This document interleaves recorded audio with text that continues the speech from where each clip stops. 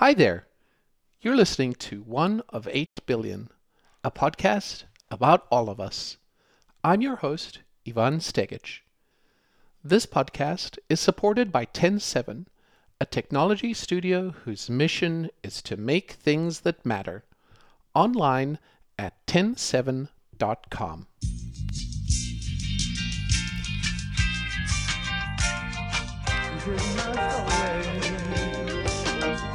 We all have a story, don't we?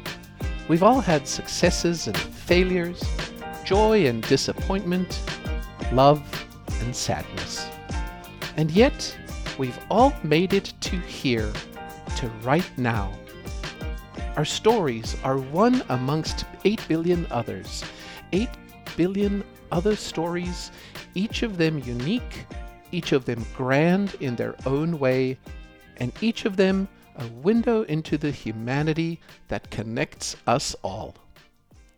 One of 8 billion tells life stories from around the world. Our story today is about Lee Mills, the associate conductor for the Seattle Symphony. Growing up in a small town in Montana, Lee thought he was going to be a physicist until college, when he discovered his passion for music. Now, whether he's bringing new life to great compositions, or he's helping an audience connect with the music in a meaningful way, Lee finds joy in creating moments of beauty. Let's listen. Welcome to One of 8 Billion. Would you please introduce yourself? My name is Lee Mills. I'm an orchestra conductor. Currently, I'm the associate conductor of the Seattle Symphony, which is where I am currently living. I just really love making music and using music as a way to engage with the people around me. That's wonderful. Thank you for being on the podcast with me today. I am just so enamored with the style of conducting that you have and that you exhibited when I was at the Minnesota Orchestra watching you perform. What was amazing to me was that you were actually filling in for the resident conductor, and it must have been very short notice. How do you prepare for something like that? This is an orchestra. It's not a 4-person band. This is a large, complex thing that you have to conduct. What does that feel like? How did you prepare for that? Fortunately, in this case, I got a very teeny tiny heads up earlier in the week. The orchestra had contacted me because the conductor, Sarah Hicks, who was scheduled to conduct, had an idea that she may not be able to go that weekend, so they already had started putting out feelers. So I had a sense. I receive those kinds of emails quite frequently because people like to cover their bases. So when they feel they might need somebody to replace, they send out a bunch of emails to a bunch of people and they say, "Hey, are you available for this weekend? This is what we're doing." And I respond and say, "Yes." And then a lot of times you don't hear back. So I thought maybe I wouldn't need to go there. And I had actually planned a vacation to San Francisco with my husband. So we still went ahead with that plan, but I just made sure I had the scores that I needed for the concert and my suit and everything packed in the car with me. And we were driving down to San Francisco. And during the drive, I got a call from them and they said, "Oh, yeah, we're definitely going to need you this weekend. So can you come out here?" I finished the drive to San Francisco. We were going to visit friends. I left my husband with our friends in San Francisco and immediately went to the airport and flew to Minneapolis to do the concert. After which I flew back to San Francisco and we drove back to Seattle. It was the longest commute to the airport I think I've ever done. I couldn't tell that you had flown in, done the performance, and then flown back. Like that was not evident at all. Did you have a chance to practice before the actual performance? This actual program, the second half of the program, which is the part where Rick Steves takes us on a tour of Europe with his videos and the music from various countries, that half of the program I had actually done before with Rick Steves here in Seattle, which I think is Oh, possibly how they came up asking me if I was available to do it. So since I had already done that half of the program, that part was already in my head. The first half of the program, however, we did a different program in Seattle. Every orchestra that does this sort of project with Rick Steves, they do this tour of the Americas before we go to Europe, and each orchestra chooses its own sort of first half of North and South American music to feature on the program. So that I did have to learn very fast, a lot of cramming on the plane and overnight in my hotel room. wow. That's just amazing. I love hearing about your now. Thank you for talking about that, but I want to go back and try to understand how you came to be. So, where were you born? Where did you grow up? Who was around you at that time? Yeah, I was born in 1987 in a very small town called Belgrade, but not in Europe. It was here in the United States in Montana. Very small, sort of farm community railroad town of about 10,000 people. So I grew up around outside and riding bikes and jumping off cliffs on my skis and doing all of that stuff Oh, that you do when you grow up in the wilderness. And I started playing music when I was 4 years old. My dad's a mechanic. They just retired. My dad's an auto hmm. mechanic, and my mom, they owned a shop together. So my mom did all of the administrative side of the job, and my dad was the mechanic, and they had a couple of other people working for them. But we grew up in this small town, and they had some friends that were moving. And I think if it was, I was very young, so I only know this through stories. But I think what happened was they had helped their friends move, and their friends had this little spinet piano, which is it's a piano that's upright, but it's not one of the tall upright ones. It only comes up to about maybe your chest when you're sitting down. It's quite small. Mm. And they gave it to my parents just as a thank you for helping them move, or they didn't want to move it wherever they were going. I don't know. But it ended up in our living room. And that was when I was 3. And I started, plunking away at it and exploring it and doing things on the piano. But I started asking my parents to give me piano lessons. And after about a year, they gave in. So when I was 4 years old, I started taking piano lessons. And that's where it all started. I grew up playing piano. When I got into in grade school in band, I started playing the trumpet and I sang in the choirs, and I was just always really drawn to music and being involved in music. It's just been something that makes me tick this whole time. But I never thought it was something that I would do as a job, because you don't have a lot of examples of that when you don't grow up in a city. There's not a lot of reference points for somebody who wants to be a musician professionally. So I think maybe it just didn't occur to me that it was even really possible until I went to college. I was very involved in all of the music through high school.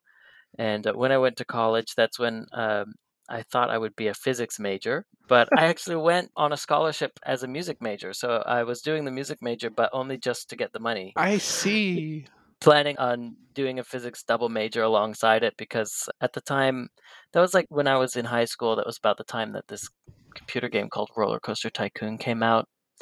And I played that so much. And I don't know how many kids thought this, but I decided I was going to be a roller coaster designer as an adult. Oh, That was like wow. my Cool. what I was going to do.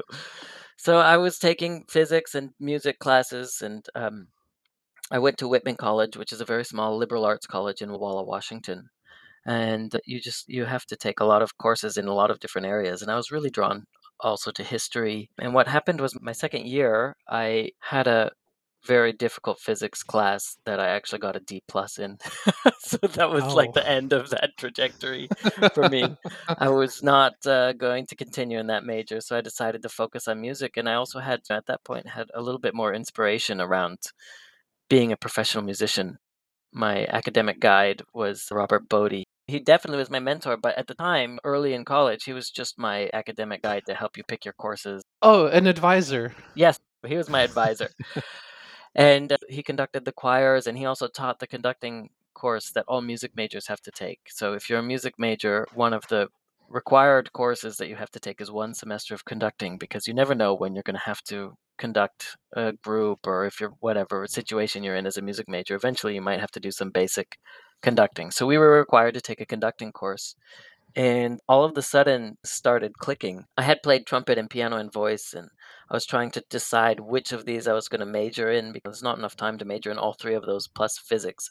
I loved making music, but the act of practicing, I didn't really like being alone just for hours on end working on minute details, technique, which it's something that every musician has to do. And I can handle 2 or 3 hours of it. But when you're talking about trying to be a professional musician during your university years, the expectation is much higher. It should be like 5, 6, 7 hours of practice every day.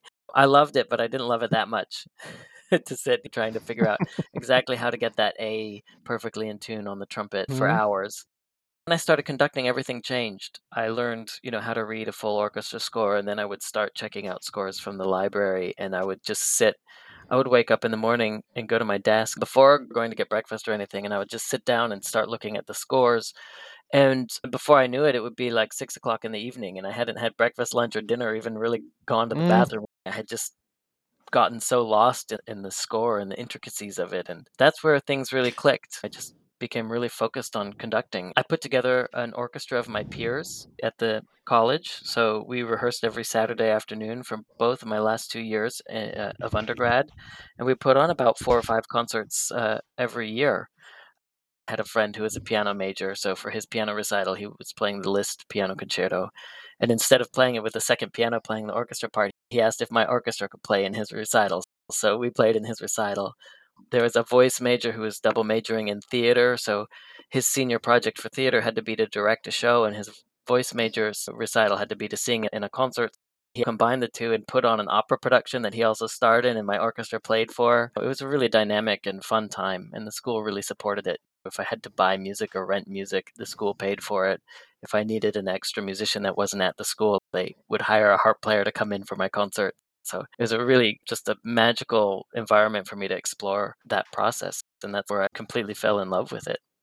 And how long have you been a conductor now? So that was 2007 when I put together that orchestra. I think you could say 15 years. The first time I got paid to conduct was in 2011. So about 11 years as a professional. Now, when you're sitting at that desk and you are missing out on breakfast and lunch and dinner, and it's all of a sudden 6 p.m., when you're reading the score, do you hear the music in your head?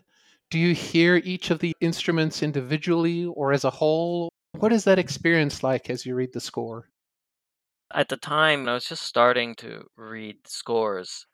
I wouldn't say that I could hear the whole score just from looking at it. I can hear individual parts in my head. I can follow an individual line of music and piece it together. But at the time when I was starting, I would listen to tons of recordings.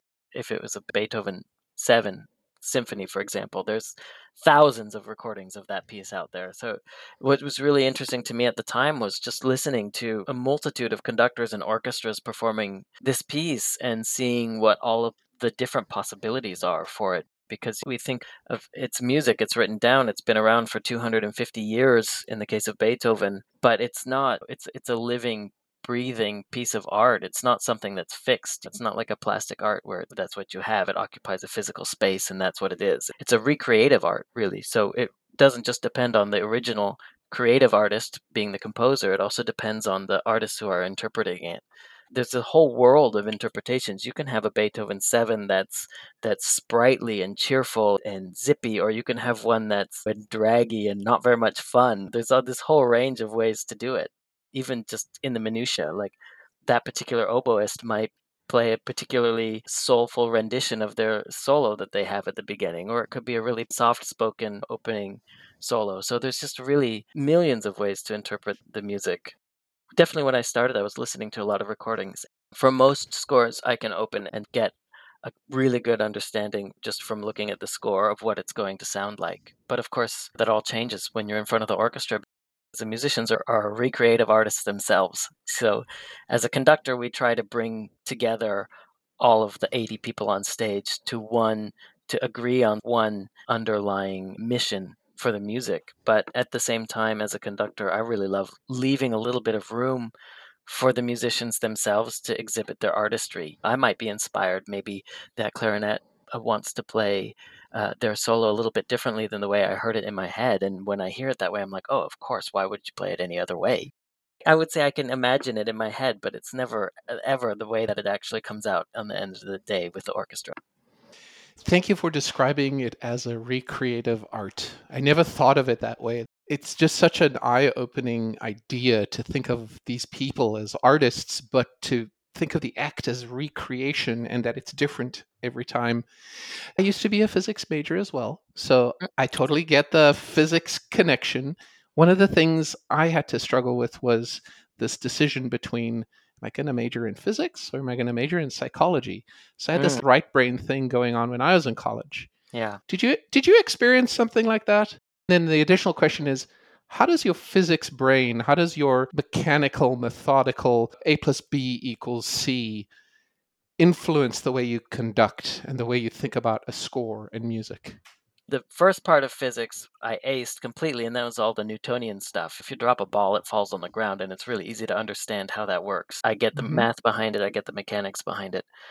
And I was actually having a conversation with somebody about this the other day. As a conductor, as any musician at all, when you're talking about music, does follow the laws of physics. It's written by humans who are here on this earth experiencing physics, not necessarily in a mathematical way, but in the intuitive way that we experience it every day. If you throw a ball, not even just humans, if you throw a ball, a dog knows, where to put its mouth so it can catch the ball when it comes down. Hmm. There's an intuitive nature to physics, and I think that carries across into music a lot of times.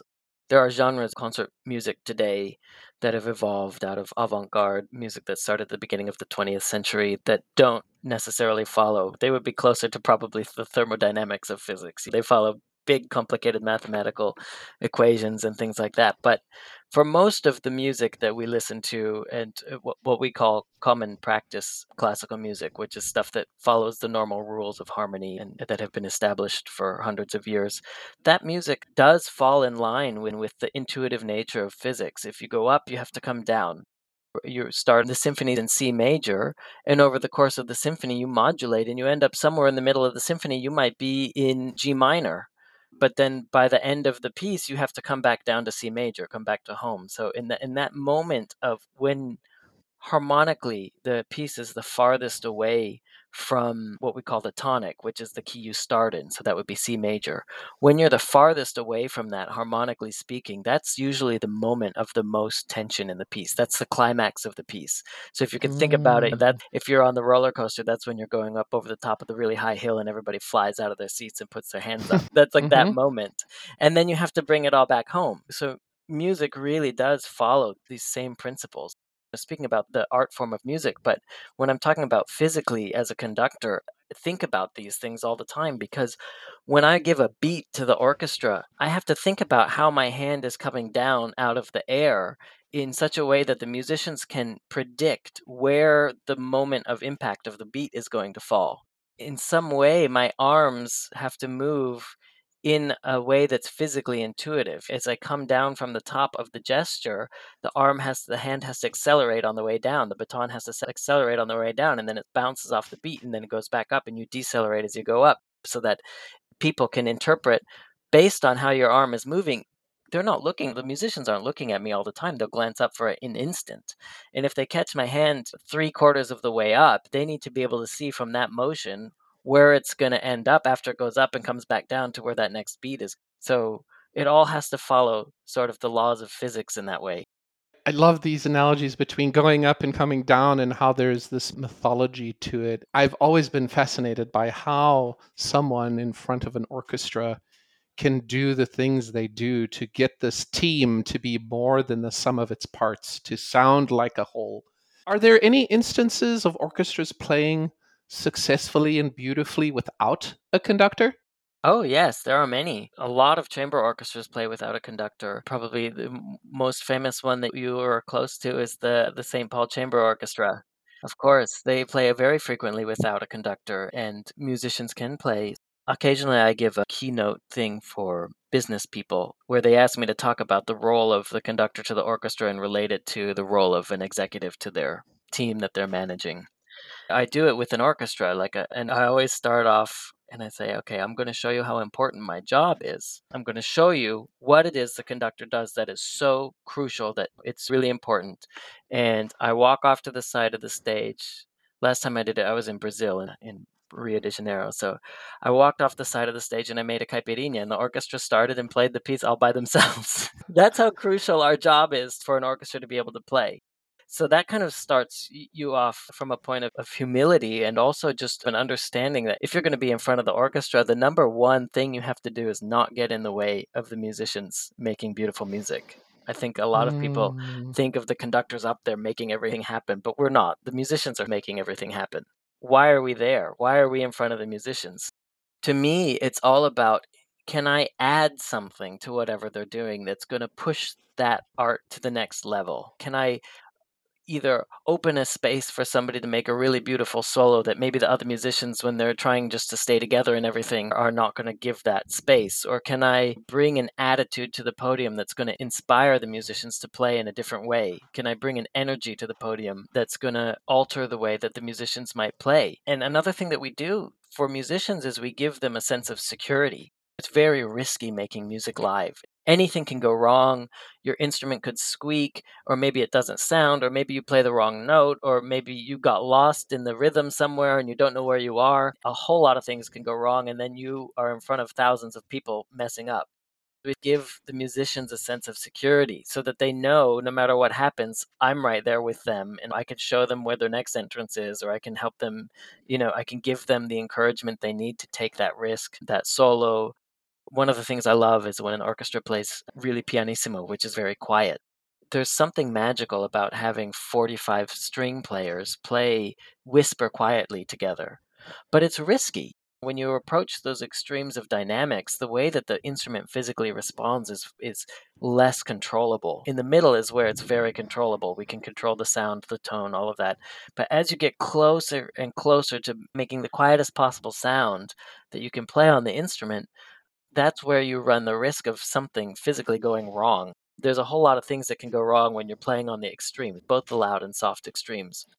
And I think just being that person, their hype man, just being able to be like, yeah, Hmm. you could Hmm. do it. You could do it. Like, go, take that risk, giving them that extra confidence to get there. I think that's really, really important for a conductor.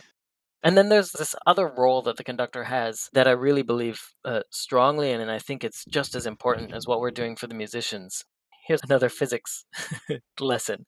If you think about a conductor from a physics standpoint, what is a conductor? It's a conduit through which energy flows. It can be electrical energy Yeah. or heat or anything like that. If you have a copper wire and you have a battery on one end and a light bulb on the other end, and you put them together, the light turns on. Why? Because the energy is flowing through that wire.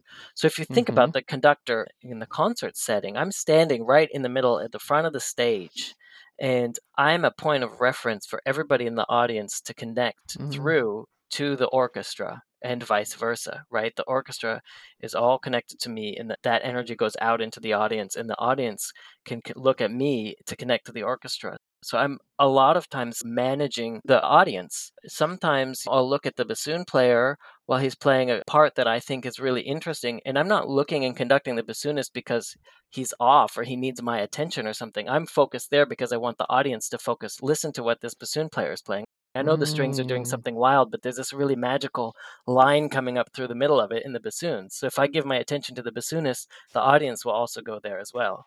That's wonderful. Yeah, it's a really interesting part of what we do.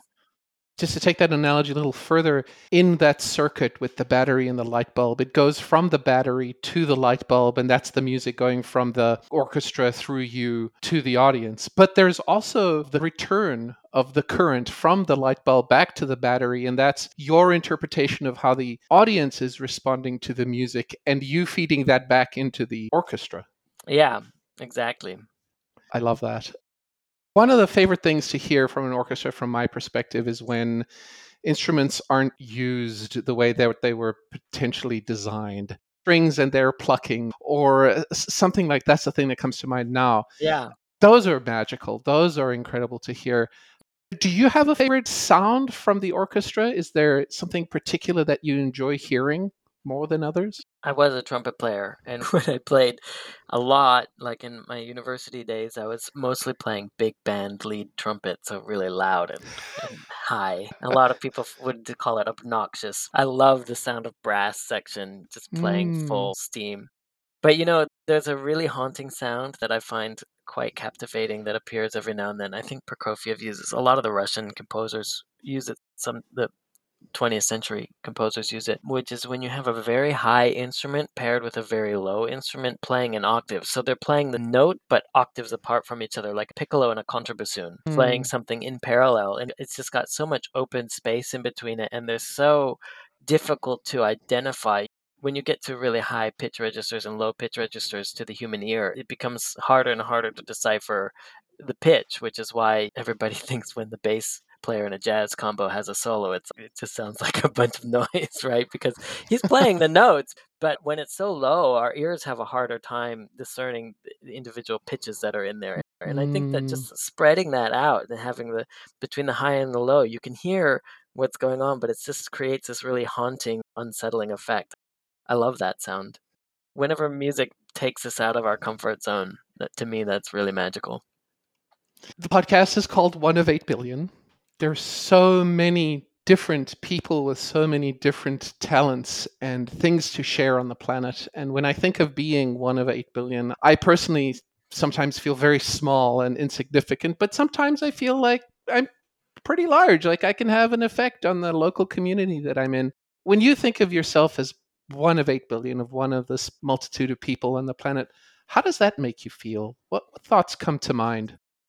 Sometimes it makes me feel okay. I think about that a lot when things aren't necessarily going the way that I want them to go in my life at Mm, that moment. And I think it's okay. There's 8 billion people on Earth, so it's not really that important that my life's not going exactly right now. There's so many other mm. things that are more important than me going on that it makes it easier to not fret the small stuff, even some of the bigger stuff. And it's interesting because as a musician, we're constantly, especially as a classical musician, we're constantly reproducing work that was created by artists 300 years ago, 200 years ago. When you say there's 1 in 8 billion, but there's also like how many billions of people have been on this earth over all of time? You know, what, what What does that number look that like?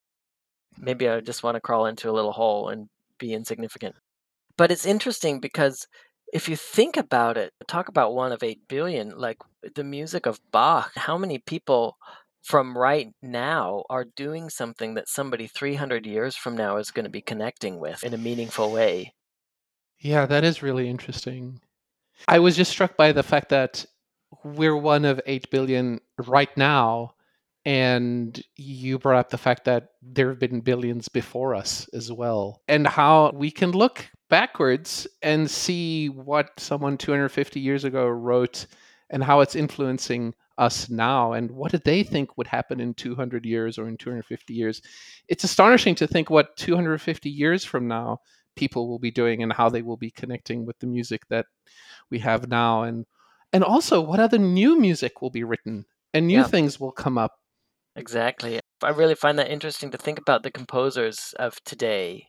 Bach's music wasn't popular when he died. After he died, it was forgotten. And it wasn't until Mendelssohn really made a big effort to resurface it that it started becoming popular again. But that was 100 years later almost. So it's really interesting to think who are the composers from today that's going to be on everybody's, I don't know, cell phones are going to be long gone by then, but whatever it is, ringtone is going to be a melody from their composition. I don't know. Yeah, that's crazy. Yeah, what brain implant is going to be in existence that'll have the symphony from the latest? Yeah, it's insane to think about. What is your ringtone since you brought it up? I don't know, whatever the default. I never hear it. My phone's always on vibrate because I'm terrified of Oh, being in a concert and having my ringer go off. I think of course. it's the standard iPhone one. I think it's the one that goes dun dun dun dun dun dun dun dun dun with all of the reverb and everything going crazy on it. Yeah, that's great. Do you remember a memorable boss or leader or mentor or someone you looked up to, and what kind of an effect did they have on you? And when did you talk to them last?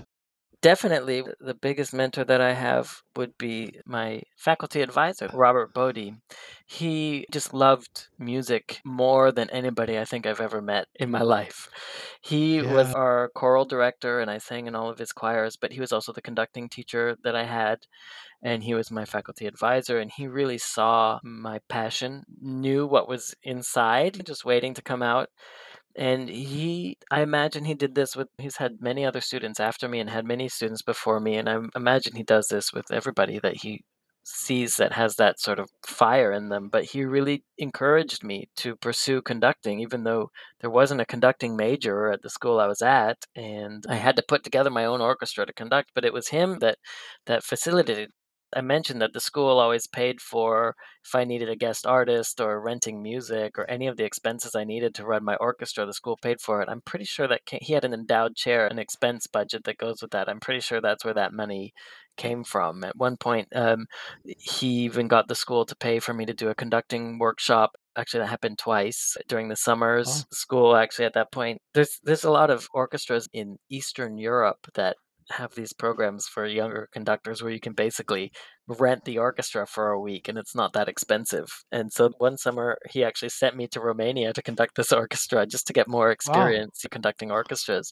He brought me to Seattle to hear the Seattle Symphony where I am now, and which was the first all professional orchestra I'd ever heard in my life. So just really he fostered that love that he saw that I had for conducting and really made it possible. And without all of that support, I wouldn't have been able to get into Peabody, which is where I went to do my graduate degree in conducting, and the rest is history.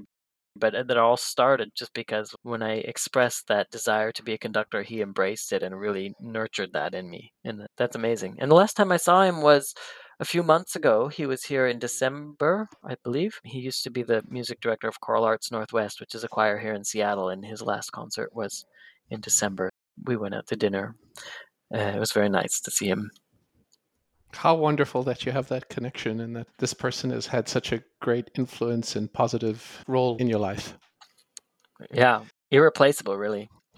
I want to change the tone just a little bit and ask you about your greatest struggle in life. What has been that tough thing that you've had to deal with? That's a hard question. For young conductors, especially, there's so much pressure to get the good gigs. And I had a conversation once with somebody from the Los Angeles Philharmonic when I was being cover conductor there. Big orchestras always have a cover conductor, which is like an assistant conductor who sits in the hall and listens and checks for balances and exchanges notes with the conductor around the breaks and stuff. Oh, I can't hear the trumpet here or whatever. And then also your sort of insurance policy. If the conductor gets sick really last minute, you have to step in and conduct the concert. Mm, So I was doing this in with the Los Angeles Philharmonic, and somebody there, we went out to get coffee, and I was like, oh, I just feel like I need to be doing more, and I'm not being invited to conduct the Vienna Philharmonic in a subscription concert and all these things.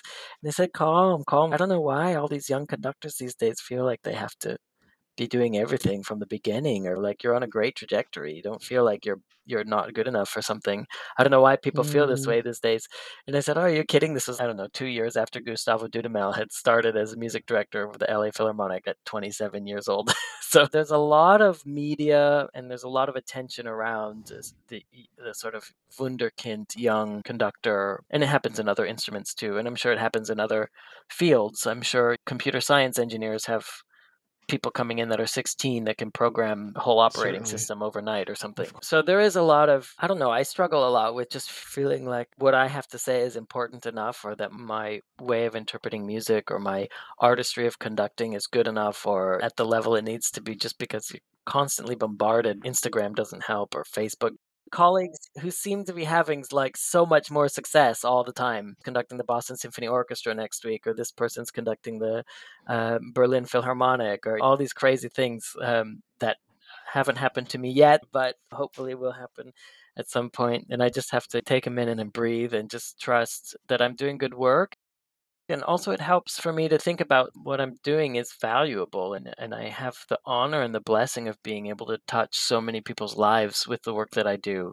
One of the most incredible parts of my job is when I'm conducting something and I'm standing on that stage. But like I said, I love when the whole orchestra's playing very softly and you're just creating a mm, super tender moment in the music. And you have 2,400 people sitting in a building, and there's not a single sound from the audience, no coughs, no talking, no anything. How many times do 2,500 people sit in complete silence, just like 100% wired into something that's going on in front of them? It's pretty rare. And we bring people together in this shared emotional experience that everybody mm, experiences based on their own history and their own traumas and their own happiness and the things that have happened in their lives. Everybody brings that, and they individually have a separate experience because of that. But as a collective, we have a general emotional journey together that we're all on.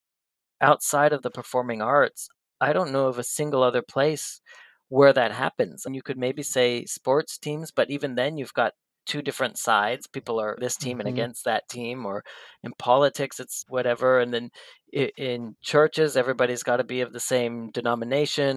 And music and performing arts, when you're in a theater, it doesn't matter the politics or the religion or the favorite sports teams or anything of any of the people around you. And you're all together having this experience together. That's really magical. And that eases the pain of the fact that, I don't think my career is going as fast as I want it to or whatever. I'm still doing important work every day. Of course you are. And you bring joy to so many people in the moment at the same time. It's wonderful. I can totally identify with being there and being tuned into what you're creating and how the performance is going. That really is a joy that I've experienced, and I'm sure that the rest of the audience experiences as well. What brings you joy these days, outside of conducting, perhaps? Outside of conducting, what brings me joy? The sun. It's been a lot of rainy days here in Oh my Seattle, gosh. so when the sun's out, Same here in Minneapolis. I hear you. the sun comes out, I feel like a completely different person.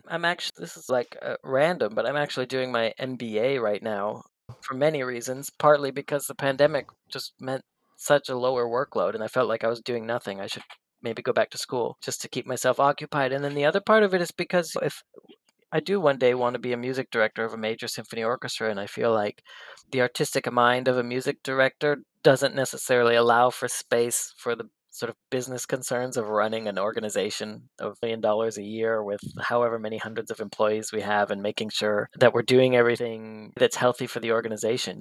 Sometimes could do Mahler 8 and have 1,000 musicians on stage every single night, but that's not going to be very financially viable in the long run.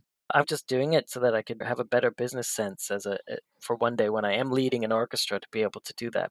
But I'm really fascinated by the economics, doing some really interesting things in economics and game theory and things like that. I'm just really fascinated by the course I'm doing right now. That brings me a lot of joy. That sounds so great. I'm so glad that you're doing that. And one final question. What are you reading these days or watching on TV or binging? What's in the mind right now from a pop culture perspective? What am I reading these days? I'm reading The Power of Now by Eckhart Tolle. I have to admit, it's a book that I started reading a while ago and I have to put down every now and then because it's a lot to think about. It's like a pretty intense read. It's not a casual read. And I do love the idea of being present with your consciousness and not letting all of the noise all the time keep throwing you off all the things we perceive from outside. That's my heavy reading right now. Let's see. Of course, everybody remembers Downton Abbey. So Julian Fellows has a new series on HBO Max that's The Gilded Age. And it's all of the same, very brushed over, ignore what the problems are, retrospective of 1875 sort of era. But it's some fun, light entertainment I really enjoyed. I really like period things. Isn't the Met Gala's theme Gilded Age, if Yeah, I'm not mistaken? My daughter was telling me about this. yeah, So there's a connection there, right there, from yeah. something that happened really recently. I do really like that period of history. I was a huge nerd about trains, specifically steam engines and stuff. Diesel trains aren't as interesting to me, but that whole era of steam power, it's really just fascinating what we did with hot water, basically. It's pretty amazing. I totally agree. Something interesting to think about. So, Gilded Age is before the turn of the century, the 1900s. The oldest person on the planet right now was or is about 120 years old. So, that means that there isn't Wow. a single person on the planet right now that was alive in the Gilded Age. So, all of the billions of people that were on the planet back then, all of those 2 billion people, they're all gone. Yeah, it's really fascinating to think about. Also, sometimes it's a little bit worrying when you look at those charts and you're like, oh, wait, up until 1920, there were only ever 2 billion people on the planet, and now there's 8. And what is it going to be like in the next 80 years? That's just I one know. lifetime. It was like Right. forever, fewer than 2 billion people on the planet, and now it's just exploded. So far, it seems to be handling it like, okay, maybe if we can get our stuff together around the climate and our resources. But it is a little bit concerning about what's going to happen when there's 16 billion people. Yeah, it's concerning. I've really enjoyed talking with you. I'm so grateful for you to be on the show. Thank you for responding to my email. Thank you for agreeing to be on. It's been wonderful finding out more about you and about the music that you conduct. And I wish you the greatest of success in the future and good luck with the rest of your MBA. And I hope to watch you perform again soon. Thank you very much. Yeah, it's been a pleasure to be here. I'm very happy that you enjoyed the concert, of course. That's my mission in life. Music is art, but it's also entertainment. It's kind of a wonderful confluence of the two. So if I can make some people enjoy their afternoon or their evening, then my mission is accomplished. So thank you very much. Yes, thank you. I hope you'll join us in the next episode of One of 8 Billion when we hear from Amy Sperling, the co-founder and CEO of Compt, a company focused on helping businesses simplify inclusive employee perks and rewards. There's lots of things that are inspiring me. One thing that jumps to mind is the fact that I see so many non-birthing parents. So not the partner carrying a child, but the other parent, but demanding their seat at the table and demanding their parental leave. I love that. I think that is phenomenal. It changes so many dynamics in our world to have both parents when you have two parents. Not every situation has two parents, but when you do have two parents, having both of them be active participants in a child's life is obviously great for the child, but it also means that that birth parent has the opportunity to continue their career because they've got an equal partner in having a child. I see a generation of parents that both are requiring that. And I love that. I think that's phenomenal. This has been One of 8 Billion, a podcast about all of us, online at oneof8b.com. Join us again next time as we listen to one of 8 billion other stories. One of 8 Billion is supported by 107, a technology studio whose mission is to make things that matter. Find out more at 107.com. I'm Ivan Stegic. Thank you for listening.